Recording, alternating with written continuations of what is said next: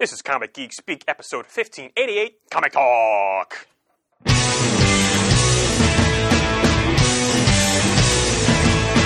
got it on Wednesday, and you were psyched about it, going to the volume up. These guys will talk about it, everything that geeks love. From tapes to laser beams, opinions like the seasons on everything you read. And comics, movies, games, toys, artists, Comic Geek Speak, Comic Geek Speak, Comic Geek Speak, Comic Geek Speak, Comic Geek. Uniting the world's mightiest heroes. This is... I'm Adam Murdo. I'm Shane Kelly. And I'm Brian Chrisman. Comic Geek Speak. Hey, welcome to the show.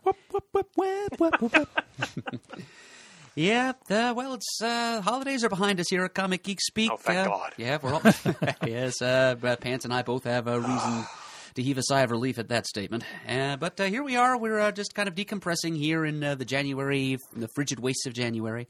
And we're just kind of here to hang out, have one of our famous unstructured, loosey-goosey comic talk episodes. Timey-wimey, wibbly-wobbly, right? Yeah.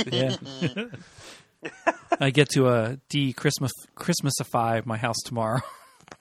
Taking down all the decorations. Oh, you still have decorations up? Yeah, I had some problems last week with my back that I couldn't move, so they didn't get done. All right.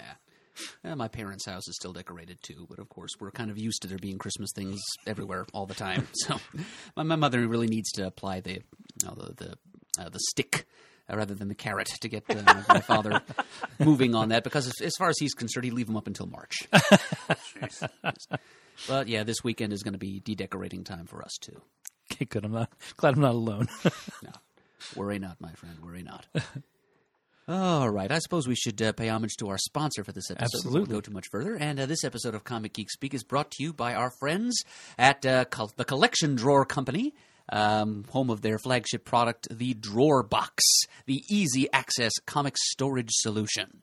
And if you've never seen Drawer Boxes, I mean, this is one of our oldest sponsors. You know, They've been sponsoring us on and off for a long time, and they do produce some fine products. If you've never seen a Drawer Box, it's an improvement on the standard comic storage long box design. And instead of there being just a rectangular box with a lift-off lid, it is a cardboard sleeve with a cardboard drawer that pulls out of the front. So you're able to stack your comic boxes higher without having to move the top boxes to get to what's in the lower boxes. It's very convenient. Yes, it is. I mean, I'm going through the lengthy, painstaking process of cataloging my entire collection right now, and I've got the comics that I have read are stored in drawer boxes from the Collection Drawer Company. The ones that I haven't read are just kind of dumped into traditional long boxes with lids on them. And I've got to tell you, cataloging the comics I've already read has went a lot faster than cataloging the ones that I haven't, because and it's all thanks to the Collection Drawer Company for the ease of access that those drawers provide. And they're also available in other designs suitable for storing things other than comics. There are magazine long boxes, there are action figure long boxes, LP long boxes. Get out. LP. I did not know Wow. that. Storage solutions for action figures. I'll have to look at that. I was pretty sure they had some CGC boxes for those Yeah, I CGC saw comics that as well. Yeah. Yep, they come in all kinds of different dimensions. They have box anchors. They have dividers for inside of the boxes.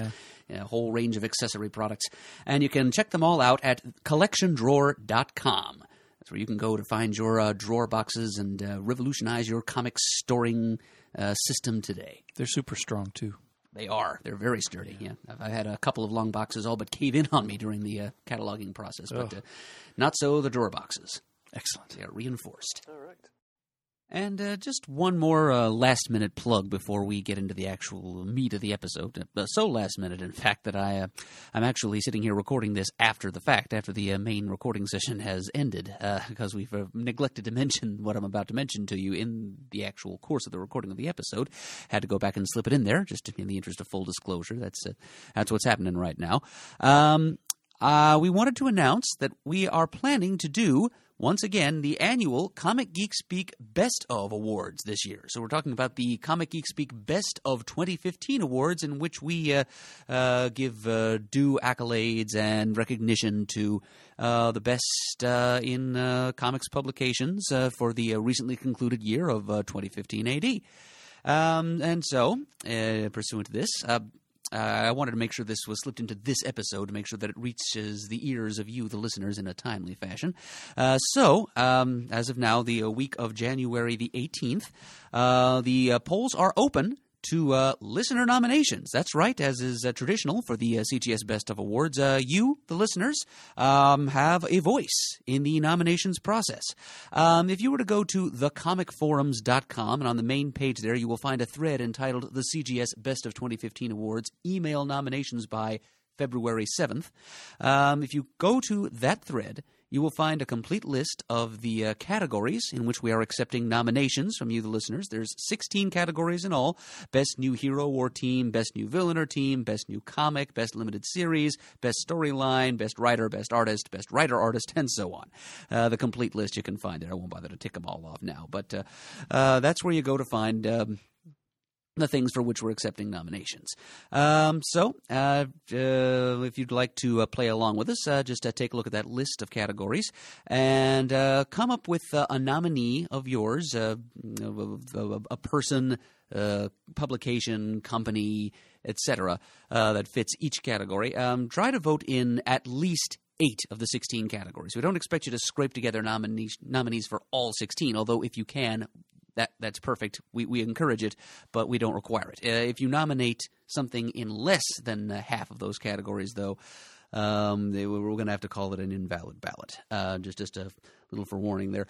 Also, please try to nominate only one person, place, or thing for each category. Don't say, oh, it's a toss-up between writer A and writer B. No, you have to choose one, or your nomination in that category will be invalid. Got to adhere to certain rules here, folks. That's just the way these things go.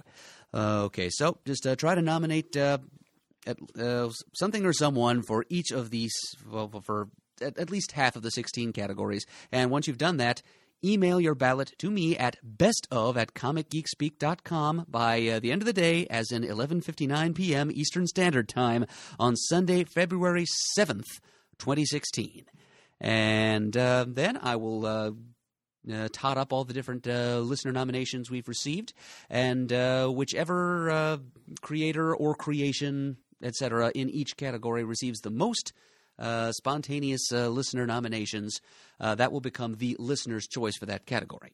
Now, in the event of a 2-way tie, or a 3-way tie, or a 4-way tie, and so on and so forth, even as far as like a 7- or 8-way tie, and we're crazy that way, in that case, every nominee for that is tied for first place in listener vote getting, and that has not already been duplicated by the nominees submitted by the Geeks, because each participating geek gets one nominee per category, and the listeners get one. So in case the listener's choice overlaps with the choice of one or more of the hosts, then the next most votes, the nominee that gets the next greatest amount of votes will then receive the nod for listeners. And in the case of a tie, if the listeners' nominees are tied in the highest number of votes, then we'll just have all of the nominees of the listeners that are tied for a certain category will be entered into the voting for that category. So we may have occasionally as many as 8 different options on the final ballot. For a certain category, depending on how many ways tied the voting for or nominating for that category happens to go. So we were trying to have as diverse a pool here as possible to just spread the recognition around to as many different worthy creators, comics, companies, and so forth as we possibly can. So that's the way that's going to work. And then we'll have a special nominations revelation show eventually, which will probably be recorded during the week of February 7th, when we will reveal who we the Geeks have nominated for the best of 2015, and also who you the listeners have chosen for that honor. And then after that, there will be another round of voting in which you the listeners will get a chance to vote for the nominees in each category, and then we'll have a final awards show sometime down the line, probably late February, early March, in which we reveal the final winners of the meaningless and insubstantial awards that we give out.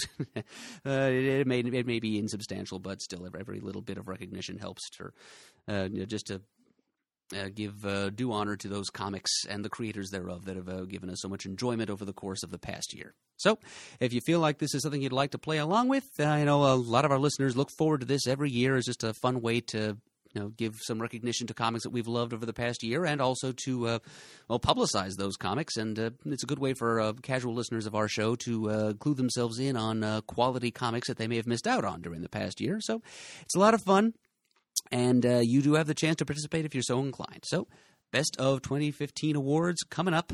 Get those ballots in to us by February 7th if you'd like to make your voice heard.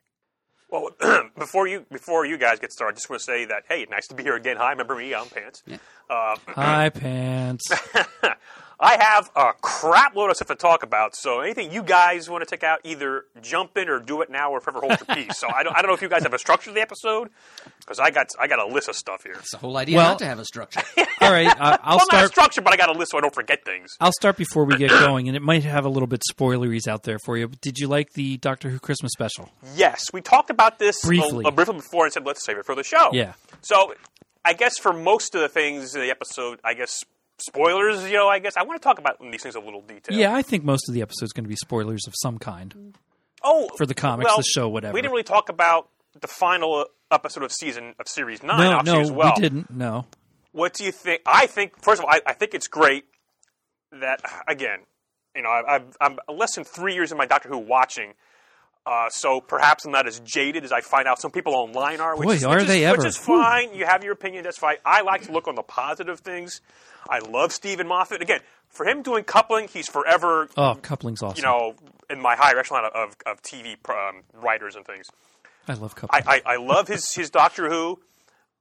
I think it's cool having, I forget Maisie Williams, who played Me, having her and Clara in their own TARDIS, flying around having their own adventures. Yep. Brought a smile to my face. Now, do you think that's the spinoff that's coming? No, that's something else. That's completely different. That's class. Okay. I know a little bit about it. I try not to because I want to be surprised going into it, but I think it's Young Adventures dealing with what happens in the Cole School. Well, I thought that, but I thought maybe Clara would come in and out of that, but I wasn't sure. I think Jenna Coleman is just on her own. Just on her own. She's doing other things right now. But oh my God. But yeah, that's cool for them to be out and traveling in a brand new TARDIS. So the Christmas episode, The Husbands of River Song. Yeah. Bringing back River Song with the new Doctor. Oh my God. That was just that alone was great. Just even that opening scene of them together and him saying River and she popping up like she doesn't know him. Of course she didn't then. The way they played there, that was great. She really didn't know in the time stream. Also because she never met this Doctor before. Right. All the old history. I enjoyed the story. The end where I didn't rewatch again the library episode with David Tennant's Doctor where she was introduced, where she says specifically, yes, this is where we went. This is the last day. The new suit. You were crying. That's all canon. That's all about canon. That. Oh my God! Because I saw something afterwards. I was bawling, quite frankly, there because so touching and so romantic, and that's and that's so unlike this Doctor. First of all, it's so unlike Peter Capaldi's portrayal as the Doctor. Not that that's bad or anything, but it's nice to me that he saved it for River. Right, and some of the things I've seen afterwards online is that this could have been Stephen Moffat just tying up all his loose ends from all those episodes and everything. So I loved it. I did too. I loved when the revelation came when she asked him, well, how long is a night? And he said, well, 24 years. 24 years, yeah. Oh, that was awesome. All right, well, while we're on Doctor, I have a lot of other comic talk to get to. But while we're on Doctor Who, let's keep this segue going. My first convention of 2016 is going to be I'm going to Gallifrey 1 again in Los Angeles. That's right. That's the U.S. Doctor Who convention, and this is my second year going. But it's gotten so popular over these last 27 years. It's been put on out there in L.A. The tickets sell out before they even announce any guests. Tickets were sold out. Oh God! Back I think like in May or whatever. Yeah, it's insane. It's insane. It's another San Diego. Right. So they've announced some of the guests who are going to be out, and it's capped at about 3,200 attendees. Yeah. It's in L.A. It's actually Valentine's Day weekend again. Friday, Saturday, Sunday the 14th is Valentine's Day, and they have the 5th Dr. Peter Davison is going to be there. Nice. The sixth Dr. Colin Baker is going to be there. Jamie's good close friend. That's right. Ingrid Oliver, who plays Osgood's going to be there. Oh, she's great. I forget her name. Who plays Missy is going to be there. I'm gonna have Oh, okay. She showed up on something else, and now I know we talked about Michelle it. Gomez. Yeah. And I forget what that was.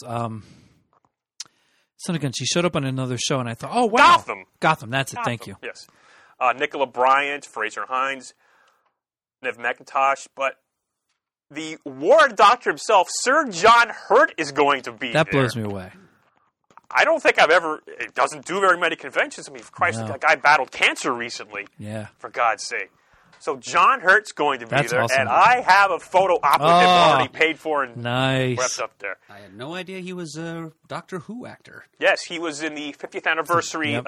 Doctor Who, so The Day of the Doctor, which I just 2 days ago rewatched. I love that Because episode. I'm going through in order, and I love that episode. That was a great episode. Oh my God, I got to see it in a theater in Trafalgar Square.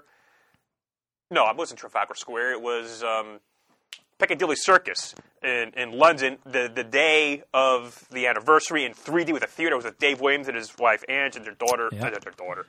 Their son Lucas. And it was amazing.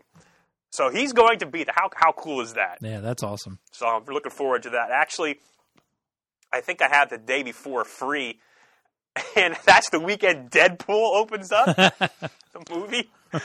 So I'm going to go try to see Deadpool out in L.A. But yeah, very much looking forward to the Gallifrey one going out there. And actually, yeah, we'll sort of segue into this. Some of the guests who are going to be out there, including J.K. Woodward and Marv Wolfman, Nice. the next weekend are flying to London for the 5th London Super Comic Convention, where I will be Back-to-back attending as weekends. well as Brian. Yeah, I didn't plan it like that, but I actually have 2 weeks off in a row from work. Oh, wow. Oh, yeah, I got the vacation time. So, yes, the next weekend, the 20th and 21st, I'll be in London for the London Super Comic Convention. Now, Brian Deemer and I, we more or less work the con. There'll be no CGS table. We'll be in I'll be in my yellow staff shirt. Brian just be Brian's like bigger. He just wants to write a points of paper that gives people direction what to do.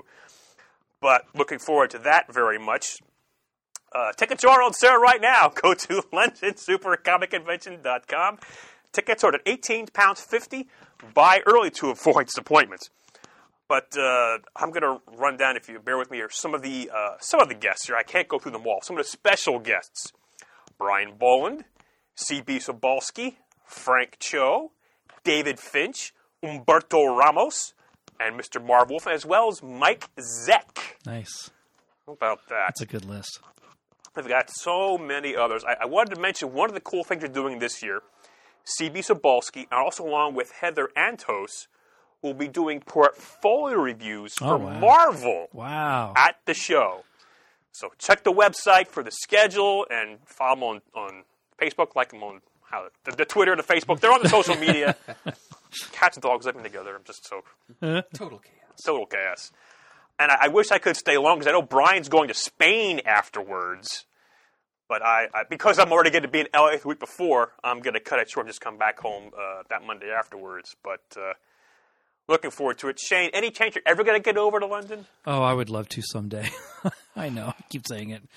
I'm getting over the fear of flying, because there's places we want to go as a family. And I'm like, I'm not driving. Where's your family? I'm not driving in a car 16 hours for some of these people. But I'll fly somewhere. So, yeah. Perhaps you could travel by submersible. I'll travel by map. We'll send a yellow submarine round your house later. Matt would like that. He's a Beatles fan. Yeah, I'd keep love that in to. mind, because we do have Beatles Christmas ornaments. As a matter Oh, of yeah. fact, we brought home a glass yellow submarine for our tree this year. He got started on Beatles. I don't even know where. He must have just heard on the radio and asked, "What's that?" or something. And I got him a Beatles CD. He plays it every day. Yeah, he loves Beatles. Awesome. Beatles, Billy Joel. Yeah, he's an 80s and before kid for music right now. Yeah, Boy's got good taste. that's right. He does. But yeah, I'd love to get to London, not only for the show or something, but also to see the Doctor Who experience that's over there. In Cardiff, to see yeah. London again. I was just digging through boxes in the basement, and I posted it on Facebook, a picture from 1990 that was the trip that I was involved with to go to Harrogate to the music festival. And then a bunch of people were posting and replying and messaging about different things that we did. It'd be nice to just see some of the places that I was originally back then. That was 1990. Yep. So that's the last time I was over in London. Now, Murd, you're on more or less than every other year, probably, for going to London? That is the plan at this time. So I will probably be there in 2017. Now, we have a year to plan this out, because I'm a poor planner, and I knew Brian wanted to go with his family afterwards, well, with Tasha, to the rest of Europe. Okay, so the girls aren't coming with him to Spain? I don't believe so. But when I traveled after the con out of the country for the first time, Brad and I went to Amsterdam, 2013. He's a great traveler, so I wouldn't want to go someplace else, on my own this year. So maybe next year we can think of a place to go. I mean, we talk about Scotland, talk about Ireland. Absolutely. I'd love to go someplace else with you, unless Brian's welcome to come along, but he does his own thing, which is fine. But I wouldn't want to travel alone, because Pants in Europe by himself, I could end up, who knows where I could end up. That's Where fine. We can in the world chaperone each is other. Pants? I like it. I like the idea. See, think about Shane. Come on, Shane. the three amigos. We don't need no stinking patches.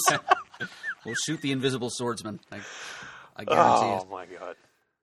So anyway, LondonSuperComicConvention.com. I'm going to keep going unless you guys stop me or, turn my mic down or something. All right, I'm going to keep going. Go ahead. We're not going to stop you. All right. Very briefly, you guys had that episode last year, the top 5 annuals. I didn't compile a top 5, so I wanted to briefly talk. Ooh, what the heck? That's who's a that? big buzz. Who's that Skyping at our Hello? Hello? Hi. Danny! It's Danny. It's Danny. She missed the Doctor Who talk. I think I messed up and missed an email or something. I thought Danny couldn't make it, and I got a text saying, "Are we recording tonight?" No, Danny was on board from the beginning. It was Chris who bowed out. I know Chris bowed out. Yeah, no, I couldn't do the next one. Oh, that was my fault. Professionalism out the window. window. Well, that's par for our course. Well, anyway, I want to get Danny in on this. So, Danny, hi. Hi. Hi. Can she see me? No. Yes, Oh, yeah, she can see you. All right. I can see you. Anyway, we were just talking briefly about Doctor Who. Did you watch the series finale and the Christmas episode? Yes. Aha. What are your thoughts on that? I liked them. I liked the way the season ended. I liked the way they ended Clara. Okay, that's what we were talking about. Yeah. Yes, I didn't like when she first died. No, I was didn't like not that a either. big fan of that death. I was like, that didn't seem. I mean, it was a good death, but it just seemed so short and sudden. Yeah. And then the idea that she could go on and literally be the Doctor with what's her face, me or my Me, or whatever, right. me be her companion. I thought that was pretty awesome. Yeah. Yeah. To be plucked out of that moment. That was Yeah, and she could literally go on forever. Yeah. There's no. I mean, they have to write a book series or something on those adventures. That'd be amazing. Audio drama, Big Finish, something. Anything. It would be great. And then the Christmas episode, that was a lot of fun. That was a lot of fun. I thought it was very sweet. Did you catch all of the references to the library episode? Maybe. Where I think so. River was talking about when she when they met, he was wearing a suit at the diner. He was crying. That was all mentioned almost verbatim in the library when she was doing at the very end of her working forgot that about all episode. that. Yeah. Yeah, I figured that must have been, when they brought her back, that was going to be the episode that was going to be right before she goes to the library. Because she does say in that episode that you were much older Yeah. last time. Brilliant. And what was it? A day lasts 24 years or something on that planet, They had which one, I thought was very sweet. They had one night, and how long did it last? 24 Yeah. years. Yeah, that was cool. That was nice. I thought that was very sweet. And I said this to Pants earlier, I liked that he kind of saved all that sweetness for her, because that's not the way he is portrayed in this season. Mm-hmm. He's been a lot more gruff. I mean, more personal with Jenna Coleman's character as the end came, but to see him act that way with River was a lot of fun. And Danny, I mentioned that next month I'm going to the Gallifrey 1 convention out in L.A. Oh, that's crazy. Yeah. And, of course, the 5th Doctor's going to be there, Peter Davison, Colin Baker the 6th, and John Hurt, the Ward Doctor's going to be there. Oh, wow. So I have a photo out with John Hurt. Well, can I also briefly do some more Doctor Who talk? Go ahead. I know there's actual comics involved here, folks. I have it on my list here. But They're coming. I've been going back and forth in my watching. I have the Blu-ray set. I just finished it with the 7th season, which was the Day of the... Well, actually, it was the name of Dr. followed by the Day of the Doctor. I've also been watching the classic episodes from the beginning. I know people say, oh, you should skip around and do this. So I just finished Planet of the Spiders, which was John Pertwee's final series.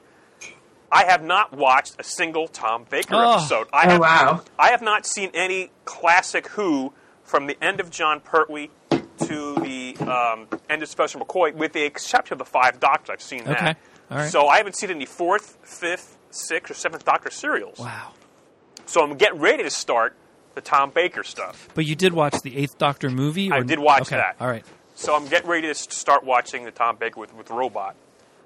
But have either of you watched a lot of the John Pertwee episodes? I did when they reran on like PBS as I was growing up. I watched a ton of them.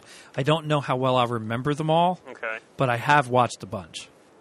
Danny? No. Okay. No, I'm completely new to Doctor Who. I started with, like, the Davies run. I've seen one Tom Baker episode. That's it. Okay.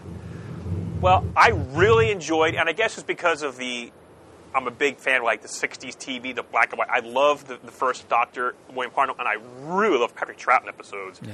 But, unfortunately, there's a lot of those that are missing and so forth. But so when I got to the John Pertwee stuff, his Doctor was trapped on Earth for a while. There was a lot of unit stories, and he was this action Doctor, 007-ish, with like his Secret Agent Venusian, Aikido, all this stuff.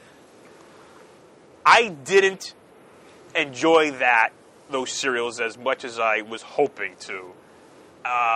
So I'm really looking forward to the Tom Baker stuff. Yeah. I mean, don't get me wrong, John Pertwee was fine and everything, but just the unit stuff also, I just didn't really care for a lot of unit stuff. I remember liking it much more fondly, being nostalgic about it. They wouldn't hold up. From the ones that I have watched recently, my favorites are the 3 Doctors episodes. But the other ones that I've seen, they're okay, but it detracts from him so greatly that he's trapped on Earth, and everything comes to him. Sometimes unit gets in the way of all that. They're not necessarily the best in the world. I can get your point, and Tom Baker just goes, boom, 100 miles an hour from there on. All right. Well, anyway, as I was saying before, you surprised me. Oh my God, Danny's here. Sorry. No, that's fine. Guys, got to do your homework. Figure out who's going to be on the show. Shakes fist. So anyway. Deserve it. So you got to the episode, the top 5 annuals. I was bashing bad. That was actually sort of my idea to have the episode, and then I punked out on you guys, so I feel bad about that. But I never could get my 5. I got it down. I got my top 3, though, so I want to briefly give my top 3. All right, go right ahead. Number 3, we need to talk louder, Murder. Go right ahead. Thank you. Or maybe it might be my headphones, too. No, it's I'm not eating the mic. Oh, man, I'm using Matt's headphones. He's coming later on. Don't tell him. Because he might... He'll get creeped out. Anyway, number 3, Superman number 11. For the man who has everything. The man who has everything. Alan Moore, Dave Gibbons. I think did you guys? Was this one of someone's lists on the episode? Yeah, I think it was on yours or Chris's. It wasn't on mine because I've actually never read that annual. It wasn't on mine. Just good stuff. Some heartbreaking stuff in there with his quote unquote son. Yep. Oh, love that. My number 2. This was tough. This other days might be number 1.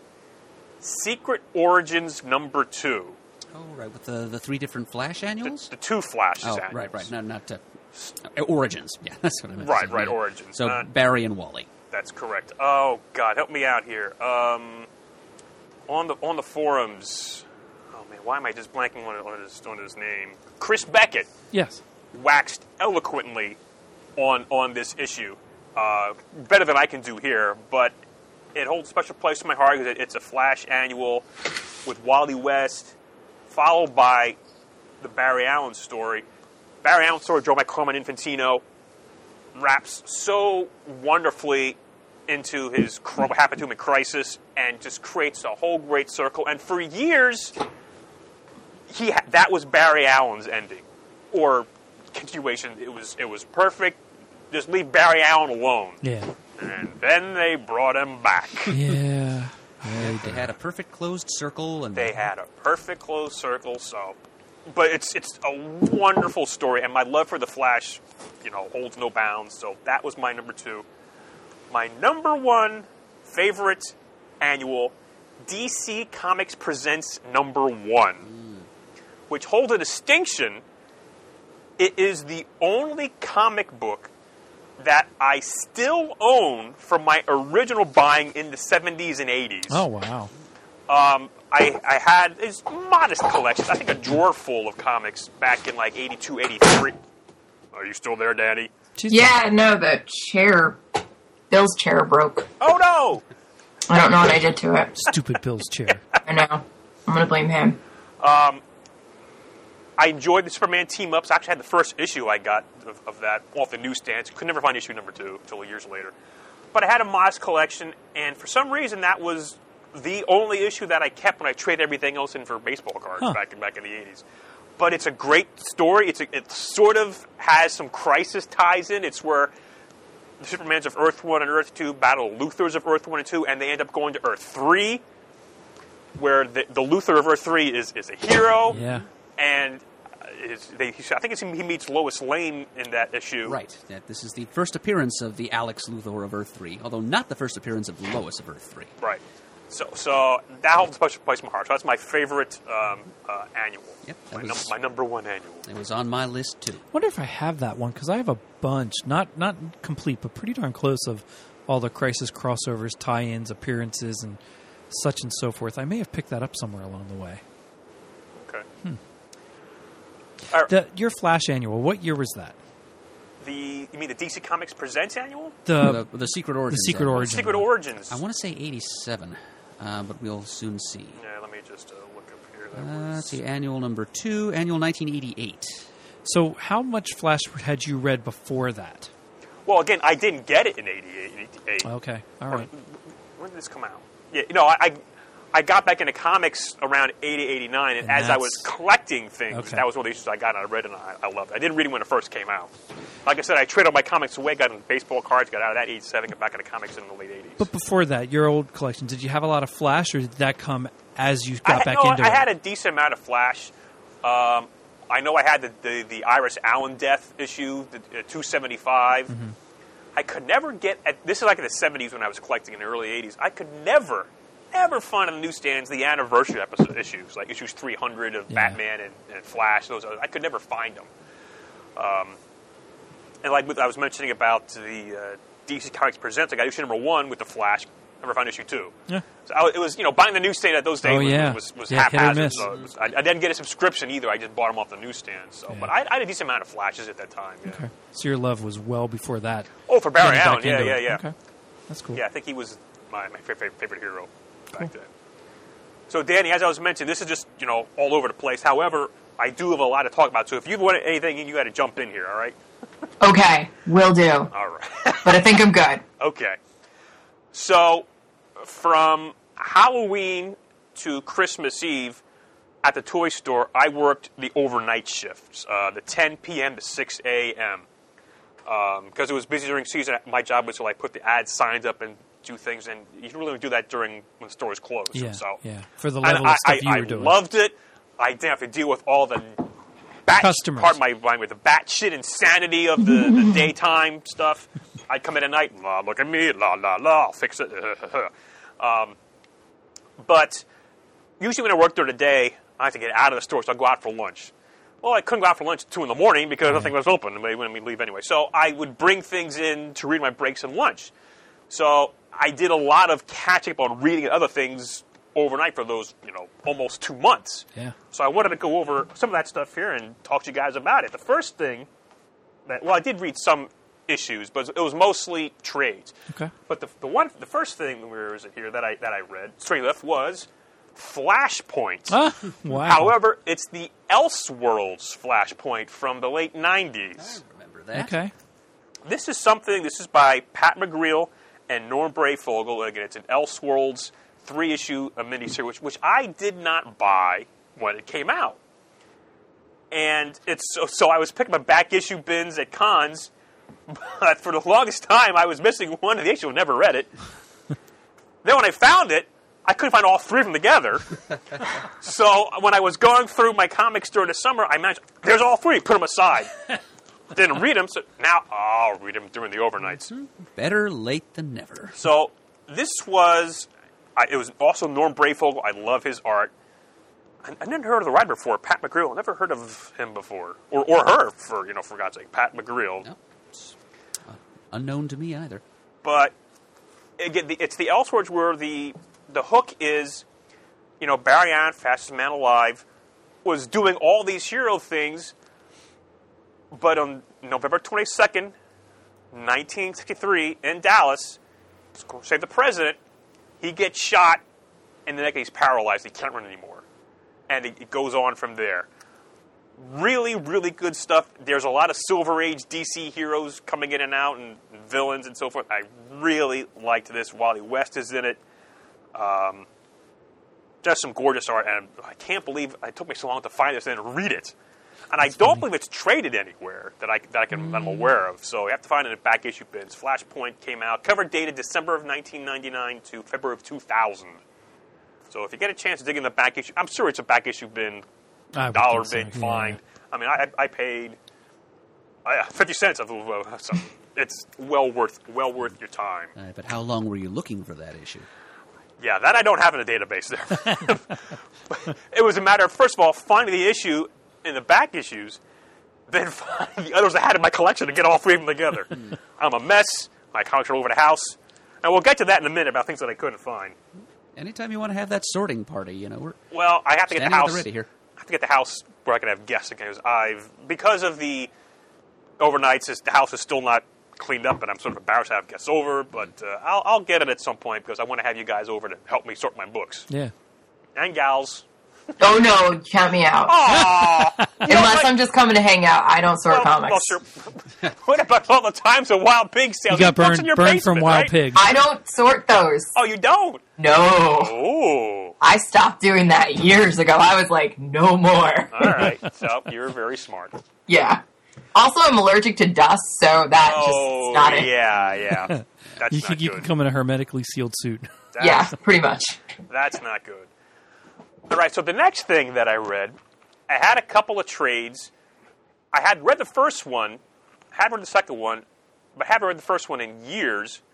Preacher.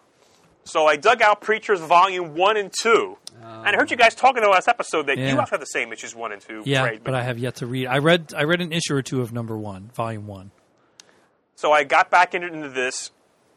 Loved this. Oh my God, the humor, the violence, and I think even Danny mentioned the love story, right? Yeah, there's a love story. Yeah, between I Jesse and vaguely Tulip. remember. Oh my God, this is wonderful. Now, the first two trades I think cover up to issues issue 17, and I think this ran for over like 70 issues.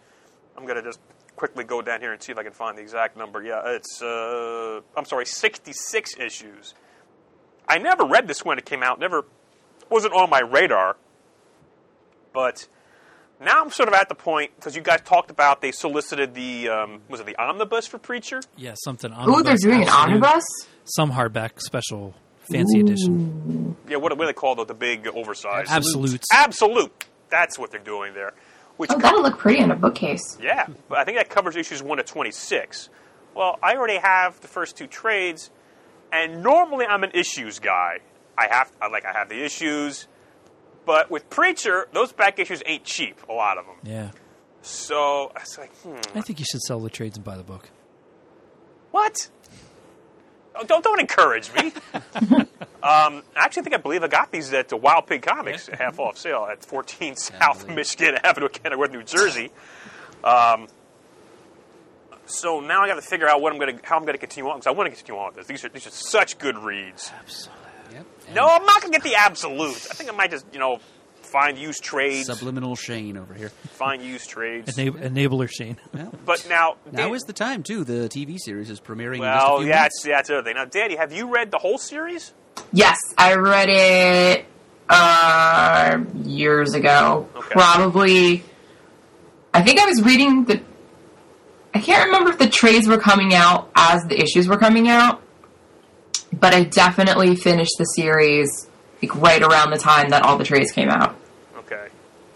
Now, is it safe to say that you liked the whole of Starman as well, Pants? Oh, yeah, absolutely. Okay. That I read when it came out. Compare the two. Do you like that better because it's a little bit more adult, more... It's hard to compare the two of them there. Yeah, I don't think you can. Yeah, It's like apples and oranges. I mean, It's off the wall. Yeah, it's really crazy and really dirty, but not necessarily for the sake of just titillating or anything. It's really got some funny stuff. There's some really good stuff. I wish I could go into more details, but it is sort of NC-17 or whatever. Okay. So I'm looking forward to how they do it in the TV series. Is that on AMC? AMC, yeah. Yeah. But just these first two trades, his backstory. Oh my God, the childhood he had is awful. Just goddamn awful. And And did you see who's playing the cast of the movie? I mean, the TV show? I think, didn't you guys say the guy who played Howard Stark? Yeah. Somebody did say that. Yeah. He's Jesse. The girl who played Flowers on Agents of S.H.I.E.L.D. is Tulip. Oh, okay. Well, and then, I don't know if you've there's a British show called The Misfits. Yes, I know. And one of the characters, I forget his name, is the vampire whose name is Cassidy, right? Cassidy. Yeah. Okay. So, I mean, I'm obviously going to look forward to watching, and I didn't watch a trailer for that at all, but I'm going to watch the series and read the book. But, again, good stuff. And I'd say, why did I wait so long to read this? I haven't read much past the second trade of Sandman either. Oh, wow. Oh, now that I'm loving. So it's I'm going to turn in my car and just, live in. I shouldn't be allowed to be outside the house without, reading these books here. Oh, God, if that could only happen. I would love to be trapped in the house and just... The only point is, to get out of the house, you have to read everything in your room. Oh, time enough at last. Yeah. Time. All right, so... Don't forget your spare glasses. Yes, so I read that. And now another thing, which I had, and this is a hefty tome. This actually was, I believe, the book of the month in episode 666 in Matt's alternate reality episode, From Hell. I've never read that. I tried to read that. Alan Moore and Eddie Campbell. So I have the whole shebang. It's all reprinted here. Its publishing history is a little odd. I think it came out through Kitchen Sink, and it was actually an issue form originally. I think it was 16 issues here, or maybe I'm not have that calf correct. It looks like there are 10 issues, but there was other supplements and things. This actually collects all the issues, all the appendices, all the extra stuff. Eddie Campbell. This was published, it looks like in 1991 it started out. This is Alan Moore's take on the Whitechapel murders, or Jack the Ripper murders. And he pulls from so many sources, and he has a very detailed and quite enjoyable to read these appendices here, where he goes over almost with a fine-tooth comb all the things in the book, explains them, and that was what I did is I read each chapter and the appendix, back chapter back. Initially, the layout of the book had a little bit of Watchmen to it, with a 9-panel grid playing with that. But as it got along, it got a little bit away from that, because this came out, like I said, after Watchmen there. Yeah. It's compelling. who knows what actually happened with Jack the Ripper, but he made some good points. I'm not sure I'll read it again. It wasn't bad, but it's not the Alan Moore that I'm used to. If that's, I don't know. That's a terrible thing to say, but actually the appendices were really fun to read his details. And one of the last things he goes into talks about the history of theories of Jack the Ripper and all these different people, giving out their theories of what happened and catching in on and stuff. And there's a panel in one of these things back here where he makes fun of Coming Soon, From Hell, the movie. Which, of course, about 5 years later, they made a movie from Hell. Oh, God, with Johnny Depp and Heather Graham. Roller Girl. But I digress. But I'm glad I read it. But I had that sitting around for years. Probably 5-6 years I had that sitting around the house and just never got a chance to read it. It's like, you know what? I'm going to read it overnight. And read it once, might not read it again. Preacher, though, I really loved. Continuing on here, what do I have here next? Remember when we used to read manga actually on the show? Oh, yeah. I do remember that, yes. Death Note and Monster. Monster. Yeah. So I dug out my Monster, which was, oh my God, Naoki Urasawa's Monster. We actually read the first two volumes as an off the rack. Book of the month. Sorry, Book of the Month. And then did a repeat with volumes, or what do we... 3 and 4? An encore with 3 and 4. So I dug... This is an amazing story. It's about a Japanese surgeon in Germany who's trying to play the politics of the hospital, doesn't do too well, gets fired. He saves... They're telling him who to operate. He's a great surgeon. Hell, go back and listen to the Book of the Month Club. What am I explaining it? But it's a real page turner. Loved it, and I read the first one. It's like I have all 20 volumes. Do you? Oh, I do. Wow. I got them over the years. Holy cow! I couldn't freaking find the rest of them. I found 1 and 2. I said, I know where they are. I told you I didn't know where they are. Oh, man. I found like 13, 14, 15. But where are the others? I'm like pulling my hair out. God damn it. I started. It's a quick read. Not that it's bad, but it's wonderful, suspenseful. I remember, it's like, I can't find it. I am going insane. I have to get these things organized. But you guys haven't followed up on this at all? I have read up to maybe volume 8. Okay. So if you want 3 through 8... I've read up to 8. I don't remember, but I had to go back to the beginning because I forgot it all. Yeah. I mean, I think most of us that I can remember, that I know of the guys, you read things, you forget about it. Not too much long after you've read it. Depends on what it is, but yeah. But this was so great. But now it's like, where are they? Where are they? Yeah. They're in the paper pit. I do remember that Matt and I didn't care for it as much as some of the other people in the discussion for that episode. I think it was I can't remember her name, but I think she was host of a podcast of her own or a blog or something called Hey Supergirl. She is a sort of a on and again, off again comics journalist. Matt actually dated her for a little while. What? And so she, I remember that. Matt and I expressed, I don't know, just Stephanie Mangold. Oh, that's right.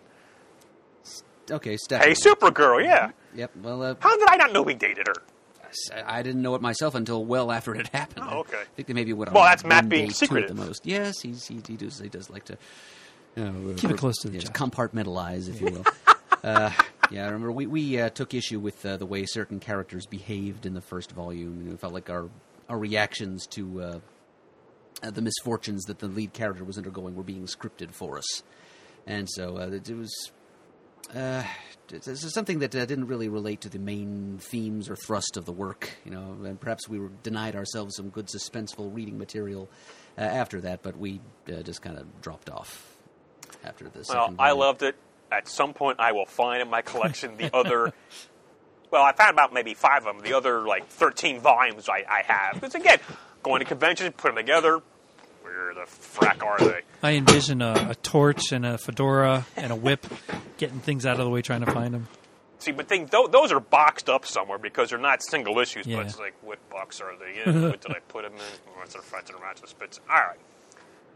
So the other thing I had sitting around the house for quite a while, maybe 2 or 3 years, was an actual book. Oh, a book. A novel. Okay. Maybe not a novel. A novella. But a book. by some guy named Tom King, A Once Crowded Sky. Oh, bless you. He gave us these, God bless Tom, a couple years yes. ago when he was in the studio. My copy is signed. To CGS, thank you for years of incredible, amazing, astounding content. I listened to it all. Of course, this link's doing it any longer because he's afraid of reviews and so forth. Not just us, everybody. That's what he tells me. But so it's been a while since I read I think the last book I read was... Are you okay, Daddy? It's the stupid chair. It keeps, like, falling forward and You can stuff. see her on Skype every now and then. She I shrinks. know, a I little just bit. fall. I don't want to make her feel bad, so I'm not laughing. No, it's really bad. I keep texting Bill, like, I think I broke your chair. No, it's fixed. No, I broke it. No, it's fixed. I don't know what's wrong. No, he I'm gonna broke buy you a it. new He one. should have known. So anyway, A Once Crowded Sky, and I think the last book I read was The Amazing Adventures of Cavalier and Clay. Wow. That's That's another going back. comic book It's theme. about 10 years ago now. Yeah. And so, but it is a novel. It's right there, a novel. A novel. But now no one else has read it yet, you guys? No, I haven't yet. Oh. I read it. Oh, you did read it. Yeah, Fantastic. I read it a while ago. I regret waiting so long to read this. I need to read it again because when things happen, it's like helps on a second reading. Some of the way his writing, some of these scenes I thought were just, I thought I was there. There's a scene in the diner where there's all kinds of things happening just like this, and just the way he wrote it, oh, it was just wonderful. It's basically about the twilight of superheroes, sort of less. It's a reverse Watchmen, I think it's been described as. There are a few illustrations in here by Tom Fowler. But, I mean, if you like what he's doing with Grayson, with Absolutely. the Vision, with Omega Men? Omega Men, the Soldier of Babylon, And is Sheriff? Sheriff of Babylon, Thank you. Babylon, you owe it yourself to read A Once Crowded Sky. I mean, he was kind enough to give us copies. And, again, Tom, I'm so sorry it took me this long to read it, but I'm glad I did read it. Wonderful. I probably should read more books, but I'm lazy to have to. I need pictures and things to go to. Well, it's actually kind of amazing. There aren't a huge amount of books that are about superheroes. Right. Like, you can find licensed books, but it always blows my mind that it's really hard to find a book that happens to be, like, take place in, like, a superhero-type universe. That isn't licensed. Yeah, and I would love to read more stuff like that. Like, there's, science fiction and fantasy, but there's not a lot of, like, superhero books, and I feel like that's just a genre that could do really well right now. Yeah. Yeah, with all the stuff out there, absolutely. Yep. So another thing that I wanted to catch up on that I found in my collection were the Darwin Cook books on Parker. Sure. Yes, Richard Stark's Parker, the Hunter, the Outfit, and the Score. Of course, there's a fourth book in this, which I bought, which I couldn't find. Which was the reason for reading these in the first place. I see a theme going on. here. Jiminy, God. Oh, yeah, it's, let's see if I can find the actual, Now, Pants, I don't know how you get past Slay Ground. not finding the last And that's book. a hardcover. Where the hell is that in my collection?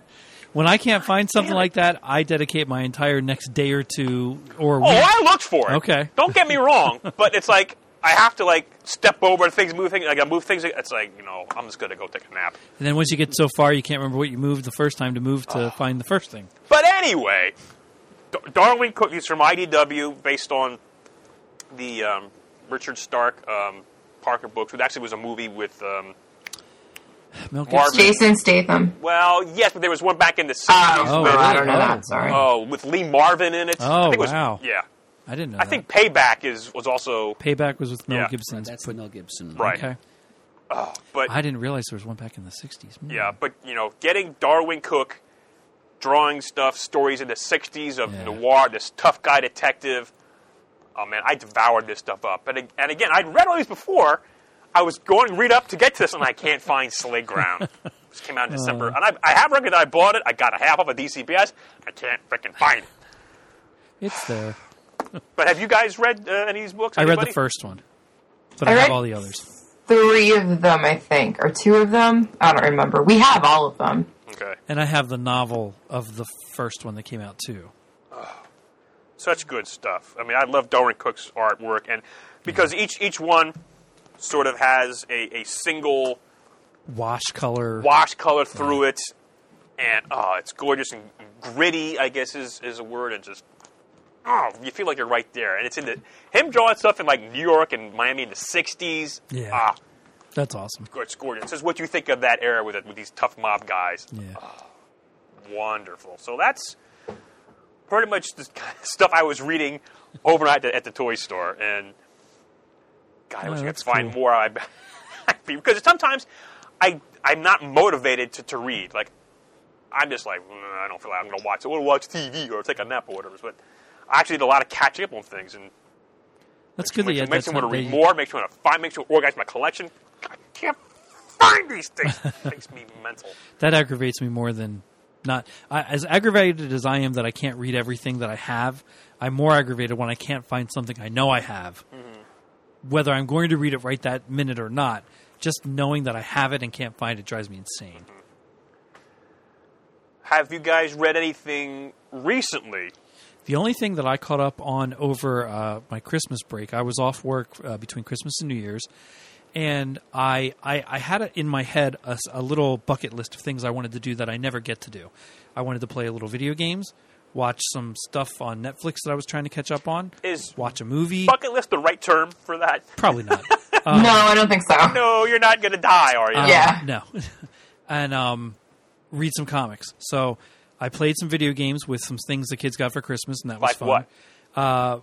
Super Mario Kart for the Wii U and the Mario Maker and the Mario game that goes along with the Wii U. I can't remember what it's actually called. It's so just you have a Mario Wii U. I was Wii U'd out with Mario by the time Christmas break was over. I also watched the movie. One of the movies I got for Christmas was the Mission Impossible Rogue Nation, and I watched that. And I was catching up on Alias, which I'm in the middle of the second season now, as well as I started watching Jessica Jones over break past. I had watched the first episode. Oh, so you're talking about the Jennifer Garner Alias. Both of them, yeah. Man. Here's the stupidity of me. Not having read the Alias comic book yet that Jessica Jones is based on, I'm sitting there the other night going back and forth between Jennifer Garner Alias, Jessica Jones, and I'm Alias Investigations. And all of a sudden I'm thinking, I'm like, God, you dumbass, you're watching both Alias things every other episode. Is it Fredo or is it Frodo? Yeah. Oh. I felt stupid. I gave myself a little schmeesh face. Oh, a what? Like a Did you say schmeesh? Schmeesh. Yeah, I call it a schmeesh face. We have a little thing on the IM at work, and I call it the schmeesh face. Okay. So I was catching up on that, and then I also organized some of my comics. I downloaded all the codes for all the Marvel books I had, which was about 100 that I had not downloaded, so I did all that. And I caught up on the main Star Wars title, which I didn't realize I had gotten at least 6 months behind on that. So I read all of those within a couple days. So I got to do a little bit of everything I wanted to. So that's other than like the Book of the Month stuff that we're going to do coming up, and trying to read a little bit of the the novel that I'm reading. What's it called? Ready Player One. I'm still trying to finish that. Okay. Oh, that book is so good. And I remember you selling Shane on it in Stone Harbor this Yeah, year, actually. yeah. And Yeah, it's a really fun book. I got a copy of it for Christmas myself. nice. A book. I got a book for Christmas. What the heck was it? Boy, I can't remember. But I did get a novel that I wanted to get and read. And I bought the new Star Wars book recently, the Force Awakens novel, to try and read that as well. Because I don't mind reading a couple novels at the same time, because they're usually different genres, and then whatever mood I'm in, I just pick up that one and I read it. And it may take me longer to finish a novel because of that, but I enjoy it more because I don't feel tasked to read a novel. So yeah, I was happy with getting to do a little bit of everything. But the Star Wars comics, oh my God, they were great. Out of this world, yeah. I still like some of what... Who was it that wrote the Dark Herd one? Brian Wood? The Dark Horse Star Wars series? It was Brian Wood. I still enjoy that just a tiny bit more for the story that was being told, but these new ones are just fantastic too. I have not read one that I've looked at and go, oh, that was kind of a turd. I've enjoyed all of them. Now, these new ones they're canon. Yes, they are. Now, oh God, they take place after A New Hope? The main Star Wars title and Darth Vader takes place after A New Hope. There's a Kanan one that takes place before Rebels because it's the last Padawan. So it's the ending of his training type time before all the Jedi are slaughtered. There's a Chewbacca mini, a Princess Leia mini, and a Lando mini. I've only read the Princess Leia one, which also takes place after A New Hope. The other ones I haven't read, Chewbacca and Lando, but I have. Okay. Shattered Empire. Oh, is that the one that takes place after Jedi? That's Force Awakens? Yep, that leads up to Force Journey Awakens. to the Force Awakens. Okay. Yes. And you're loaning to me at some point, you Yeah, told me? yeah. And on it the air, doesn't- you mentioned, gimme. It doesn't... it's not like it gives you a huge bit of story leading to the Force Awakens, but it is a nice story to read going into it. But yeah, I'm enjoying. They're doing a lot of good stuff with those books, with the Star Wars books at Marvel. I've been very happy. I'm finding that I'm just not reading many superhero titles right now. I'm reading a few, but I pretty much now dropped DC altogether. I was getting Grayson, but they're going to a crossover with We Are Robin, or like whole Robin thing. Is like, I'm done. I'll get it in like dollar bins because like you, Murd, that it didn't for a while, but now the $3.99 price point is really bugging the piss out of me. It's bugging me a lot. And it's like, and more and more specials. Granted, I get a nice DCBS discount, but but more and more are now approaching that $5 mark for an extra issue, an anniversary, a special, an annual, and that's a lot of money. Yeah, and as I've just already gone through, I have a lot of books I can be reading instead. Yeah. Or like I can go to a convention and get dollar books from the 70s and so forth. Why am I spending $4 on a new book? Now I'm still getting Justice League, and I'm still getting the Star Wars stuff. And I am getting Grayson. That's about it. It's a total of 10 to 12 books a month. That's it. But I am getting Doctor Strange, because that's Jason Aaron. That's really good. I also am getting the Mighty Thor, that's Jason Aaron. So with this all new, all different, they did the Mighty Thor. Because it's like they had the Thor, which I guess ran 25 issues, which was from the Marvel Now, which I loved. I got on board with that. I actually read issue 1, as I mentioned, before it came out at a convention on the panel with Marvel down in Baltimore. Loved it. Then they introduced the female Thor and had a series for that. And now they relaunched it again, which kind of bugged me. Bugged me too. But spoilers, does everybody know who the female Thor is? Yeah. I think by now everybody must. Okay, because it's on the cover. It's Jane Foster. Right. And, of course, she's going through her cancer treatment, which is a nice storyline. It's like, okay, because when she turns into Thor, all that stuff goes away. And it's like, with what we've all been through and I've all been through over the last couple of years with cancer, it's kind of close to home how they hit. So that's very intriguing, and I really like what they're doing with this. So that's one of the books that I'm reading going forward that's superhero-related. I picked up and have read, actually, the first two issues of the new Daredevil. I was just going to ask about Daredevil and Hawkeye for you. Oh, I'm also getting Hawkeye. Okay. Yeah, I said I'm not getting any. I'm getting, I keep You're going on. getting But a no, few, it's but pretty much those four Yeah. is what I'm getting that's superhero-related. It's not like we're getting 30 a month anymore. No. Because I wanted to give it a chance. I think it's well known that he's back in New York, and he's now working for the DA's office, Matt Murdock. And there's a sidekick. And I know, what's his name? Charles Sewell, actually, knows a lot about law, has been a lawyer, and so I'm sure he's got a lot to write about here.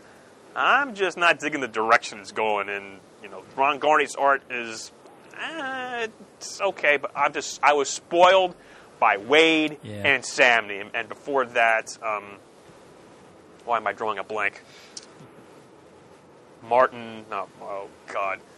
Paulo Rivera. Oh, right. So I was spoiled by all that and Mark Wade. Yeah. Sort of like when I was reading the Brubaker and the Bendis Daredevil when that ended and Shadowland came in. It's like, it's not as bad as Shadowland, but it's like I'm not sure I'm going to continue on with Daredevil. I think issue 3 or 4 already ordered, but I'm not sure I'm going to go on with this. Again, $3.99 price point. It's like I got to be really picky. And Well, now how about the Mark Waid and Chris Samney Black Widow series that's coming? I've ordered that. I heard you guys talking about that in the previous episode. I'm looking forward to that very, very much. Great team. Yeah. Because I read, and again, they just had a Black Widow series, which I thought did very well. Phil Noto artwork on Black Widow. Are you kidding me? That was awesome. Had the whole series, read the whole series, loved it, and now they're relaunching it again. And that's the other thing that bugs me. I'm old. Get off my lawn. All these relaunches and things. Well, it seems worse with Marvel. I know it's not this way, but it seems like it's every year. But, that's the nature of the beast. Pretty close to it. I mean, some series had 2 number 1s in 2015. Thanks to Secret Squirrel Wars. Girl. Exactly. Anyone? Yeah, didn't they make a joke about that in the first issue? Certainly did. It's The second first issue? only our second number 1 issue this year. Yeah. Yeah. Oh, but actually, recently, I've been on a Brian K. Vaughan kick, because, of course, I'm getting Saga. The Private Eye, I just got that deluxe hardcover. I'm about halfway actually, no, I'm about more than halfway through that. 3/4 of the way through that. Paper Girls, really enjoying that. Good. And We Stand on Guard, which I'm angry about, because I had no idea it was going to be only a 6-issue series. Yeah. 6-issue series. Where the U.S. invades Canada, and what goes on with that? It was so well executed, and then I've had it through, and it's 6 issues. Wait a minute, I never saw it anywhere. It was going to be 6 issues only. Image wasn't exactly transparent about that when they solicited. I mean, maybe it was. I was just like, oh, Brian K. Vaughan, la la la la la. But read it, loved it. How could you have known? That makes me crazy. Speaking of Crazy? Speaking of series that you thought were going to go on forever and turned out to be not, is anybody following the Lois and Clark Superman, where it's the pre-Flashpoint? I read the first issue, and I have What is it the called? others. Is it called Superman? It's or Lois? Superman, Lois, and Clark. Okay. Because Lee Weeks, is it Lee Weeks and Dan Jurgens? Yeah. That actually might go back and find in the back issues. If it's only going to be, 8 issues? I think it's going to end. It's limited really? now. Yeah, I didn't know that. I don't think it was solicited that way at first. Oh, let me go find it out. I don't disbelieve you, but I'm just saying that it was not described as a miniseries in previews when it was That's first aggravating. announced. Yeah, I'm going to try and find out. I just thought that was going to be ending, and it's like, wait, what? I thought it was. Maybe it began as an ongoing series, but became abruptly limited. Yeah. That's one of my 10 or 11 books I order every month. Yeah. So that will be one less if it ends. I got the first few issues. Have you read them? No. I read the first one, because and I loved it. They're 11 years. I'll come back and talk to you about them, I guess. Right, you oughta. It's... But you skimmed them, right? Well, actually, No. I did. I saw that they're... You've gone on record, you skim all your books. Not all of them. No, not all of them. And I'm skimming fewer and fewer of them as time wears on, I must confess. But yeah, I did. I noticed that Clark, pre-Flashpoint Clark, has a beard, and he and Lois and their little boy are now living under an assumed name in a little rural area. And I know there's supposed to be an encounter between the post-Flashpoint and pre-Flashpoint Supermen in an upcoming issue of Gene Luen Yang's Superman series. That is correct. I'm trying to find on it, but I know it's canceled. It's going to be a finite series. That's a shame. But that's when I start going to these conventions in the summer, I'm going to start looking for some of those. That's going to be my target list, Daredevil, my list. If it's still going on, supporting them. Crap, I don't want to support them. I want to get them in cheap bids for $1. Now, do you keep a running list of things you think to look for at conventions? Oh, yeah. Either in my mind or, on a hard copy. I always print a list. I have my comic base. Actually, I have it open right now on my laptop here, my database program. Speaking of conventions, okay. Please. You guys interrupt. I'm going to keep going on and I'm going to interrupt you this wailing time. my hands around like a maniac. Yeah, before we wander too far away from the subject of recent things that we've read. Oh, yes, by all means. Yeah, so let me throw in my 2 cents on a Marvel series. 2004?